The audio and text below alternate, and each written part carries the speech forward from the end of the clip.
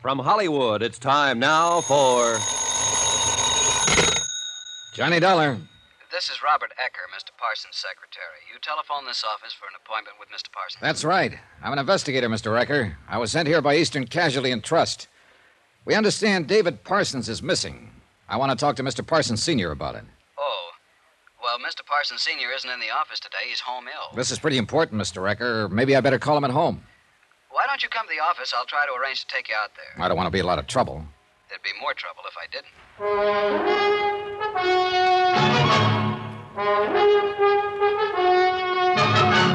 Tonight and every weekday night, Bob Bailey in the transcribed adventures of the man with the action-packed expense account, America's fabulous freelance insurance investigator. Yours truly, Johnny Dollar.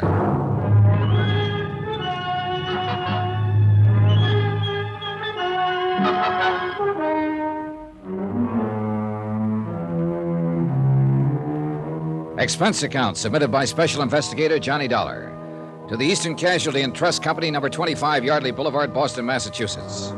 The following is an accounting of expenditures during my investigation of the Callicles matter.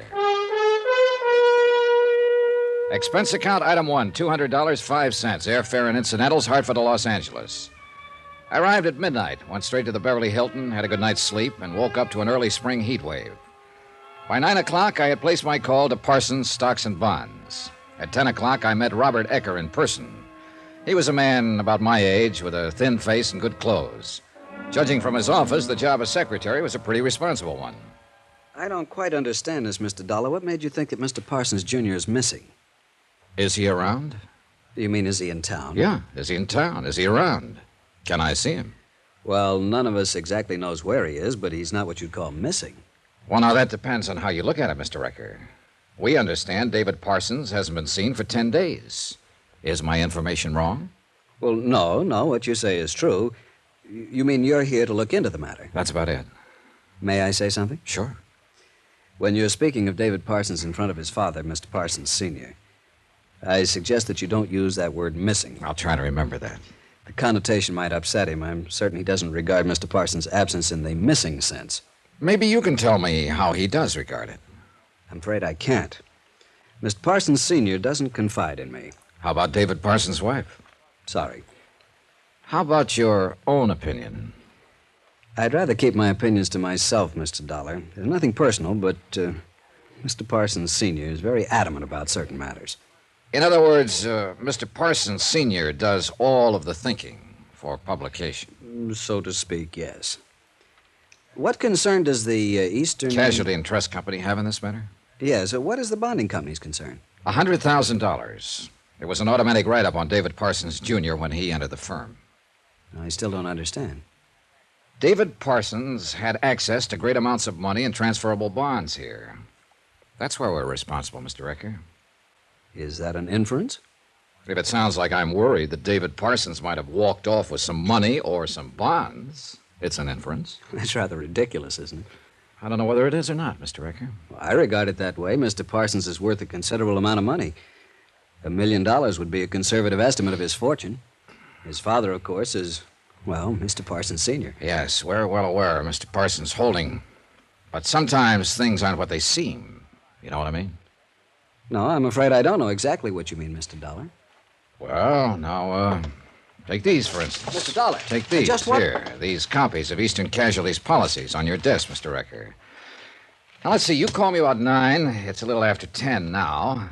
That gave you an hour to dig them out, study them over, and answer for yourself the exact questions you've been making me answer. Isn't that about it, Mr. Ecker? Yes. Yes, I'd say that's just about it, Mr. Dollar. Robert Ecker drove me out to the Bel Air home of David Parsons Sr. On the way, he spoke of the weather, the situation in Algiers, the trouble he had making reservations for weekends in Palm Springs, and the low fuel consumption of his new Studebaker Golden Hawk. He avoided very carefully any further mention of David Parsons Jr., the missing son. I put a couple of direct questions to him, which he answered indirectly by referring me to Mr. Parsons Sr., so I let it go at that. Jenny? Jenny? Somebody must be around. You said your phone. I did. Jenny? Oh, hello. Hello, Robert. Nobody around? No one so far. They must be upstairs. He's been at it today. Called me over here an hour ago. Oh, I'm Mrs. Parsons. I'm Johnny Dollar. How do you do? I beg your pardon. You shouldn't, Robert. It was purposeful. Mrs. Parsons. I'm the one you're not supposed to meet, Mr. Dollar. I'm David's wife. I just received orders from upstairs that this matter will be handled upstairs. Is that so? Oh, yes, that's quite so. My father-in-law feels that he has extraordinary competence in this matter. As in all matters, huh, Robert? We'd better get along, Mr. Dollar. How do you feel? No, I feel fine. I mean about your father-in-law handling it. That makes very little difference, Mr. Dollar. It's my husband who's missing, but his son. You're a policeman or a detective, aren't you? In a way, yes. You look like a very charming man, Mr. Dollar. Ecker! Ecker, that you down there? Just a moment, Mr. Parsons. Hurry up! You may have to practice some charm on him. Thank you for the tip, Mrs. Parsons. Not at all. It was nice to have met you. Good morning, Robert. Good morning, Mrs. Parsons. We'd better get up there. Ecker! Robert Ecker led me upstairs into a massive bedroom that could only have been decorated for a massive old man, which is exactly what David Parsons Sr. turned out to be. 6.5 feet tall, I guessed at it, since he was stretched out in bed. He had a pair of coal black eyes and white hair liberally sprinkled with gray. He spilled a briefcase full of papers and documents off the bed, punched his pillow around, and glared hard at me. What's his name? This is Mr. Dollar, Mr. Parsons. You see if he had any credentials? No, sir. Well, find out! Mr. Dollar. Sure. Here, look these over. I'll look them over. Hand them to me. Yes, Mr. Parsons. They could be forgeries. It could be a newspaper report or something like that. Go downstairs and use the hall phone. Call this company and see if they have anyone named Johnny Dollar working for them. And hurry it up. Yes, sir. Wait a minute. Those credentials are genuine. You know it and I know it, Mr. Parsons. I'm not waiting around here while you call Boston and talk to someone there you won't believe either. Now, I'm at the Beverly Hilton. You call me when you've made up your mind to talk about this matter. Fine. Now get out. I got in town last night and contacted your office first thing. I wanted to talk to you about it first for several reasons. One, you're David Parsons' father. It's your company, not his, that can be jeopardized in a situation like this. Two, you seem the logical man to see to clear up the matter easily. Now that I've seen you, I'm not so sure of that. I'll have to go to somebody else. Wait a minute. What do you mean go to somebody else? I mean, I'm not going to sit in a hotel room cooling my heels waiting for you to call me. I have to find out about this, and there are other people to talk to. Your son's wife, the whole household. They wouldn't let you in. The police, if I have to. I'd break you. I'd break you in half. Then I'd get pretty mad, and both halves of me would figure this thing out if it took 1,000,000 years and $1 million. Ecker, Yes, sir. get out of here. Yes, sir. You've got 5 minutes. I've got 5 minutes and 10 minutes and 1,000,000 minutes if I need them. We have a report your son's been missing for 10 days now. One of our brokers reported it. He happened to be one of your son's clients. Missing. All right, where is he? How would I know? I take that to mean you don't know. Do you have any ideas? Of course not. Have you had an audit of your books since he disappeared? What? Have you had an audit? Is there anything missing? Bonds, cash in the company? Ecker! Ecker! Throw this bum out of here and make sure he bounces a couple of times. Mr. Parsons. Throw him out! I've got you by a good 25 pounds, Ecker.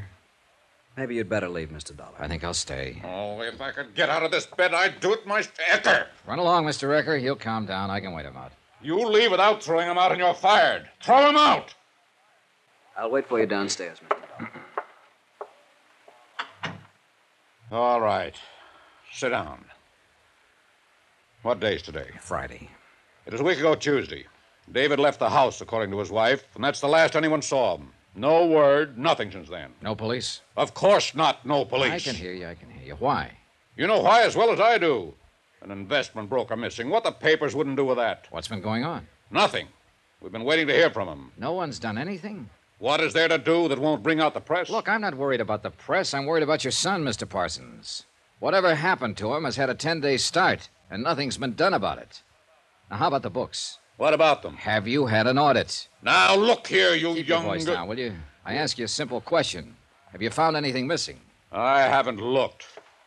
Where are you going? Well, if what you say is true, no one's seen or heard of David Parsons for 10 days, then I'm going to get some help. What help? Police. I don't want any police in on this.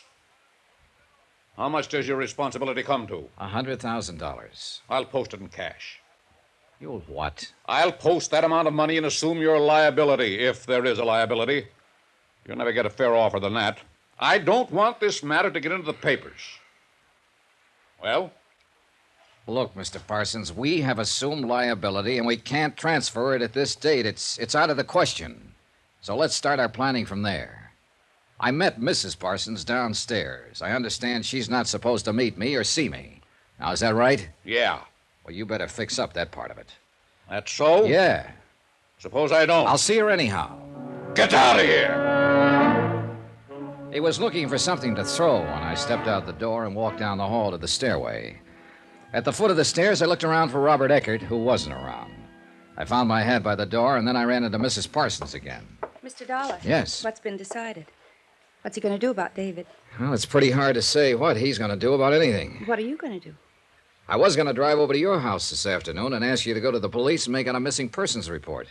If you refused to do that, I was going to the police myself and ask their help. Oh. Do you think that's the thing to do? I mean, a missing person report? Yep, I think that's the thing to do. I'll be home later this afternoon. He might hear us. All right. Say 2 o'clock? Fine. You cool off? Oh, for a second or two. Some museum piece he is. Be careful of him, Mr. Dollar. He'll break your heart. He's your kind. You're his dish of meat. Yeah. I didn't pay much attention to that remark from Robert Ecker. I thought about Svengali and Rasputin and a couple of fellas like that. I didn't think of Parsons Sr. in the same class with them. But I should have guessed it. Ecker's trying to tell me, but I just wouldn't listen.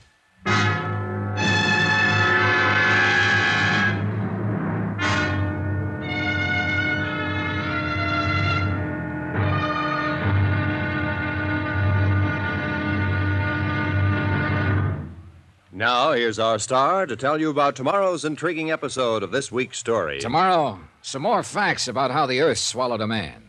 Join us, won't you? Yours truly, Johnny Dollar.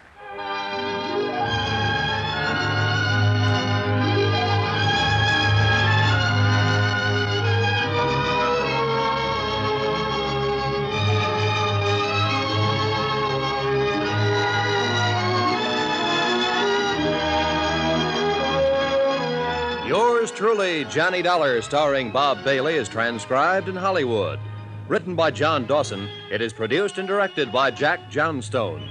Be sure to join us tomorrow night, same time and station, for the next exciting episode of Yours truly, Johnny Dollar. Roy Rowan speaking.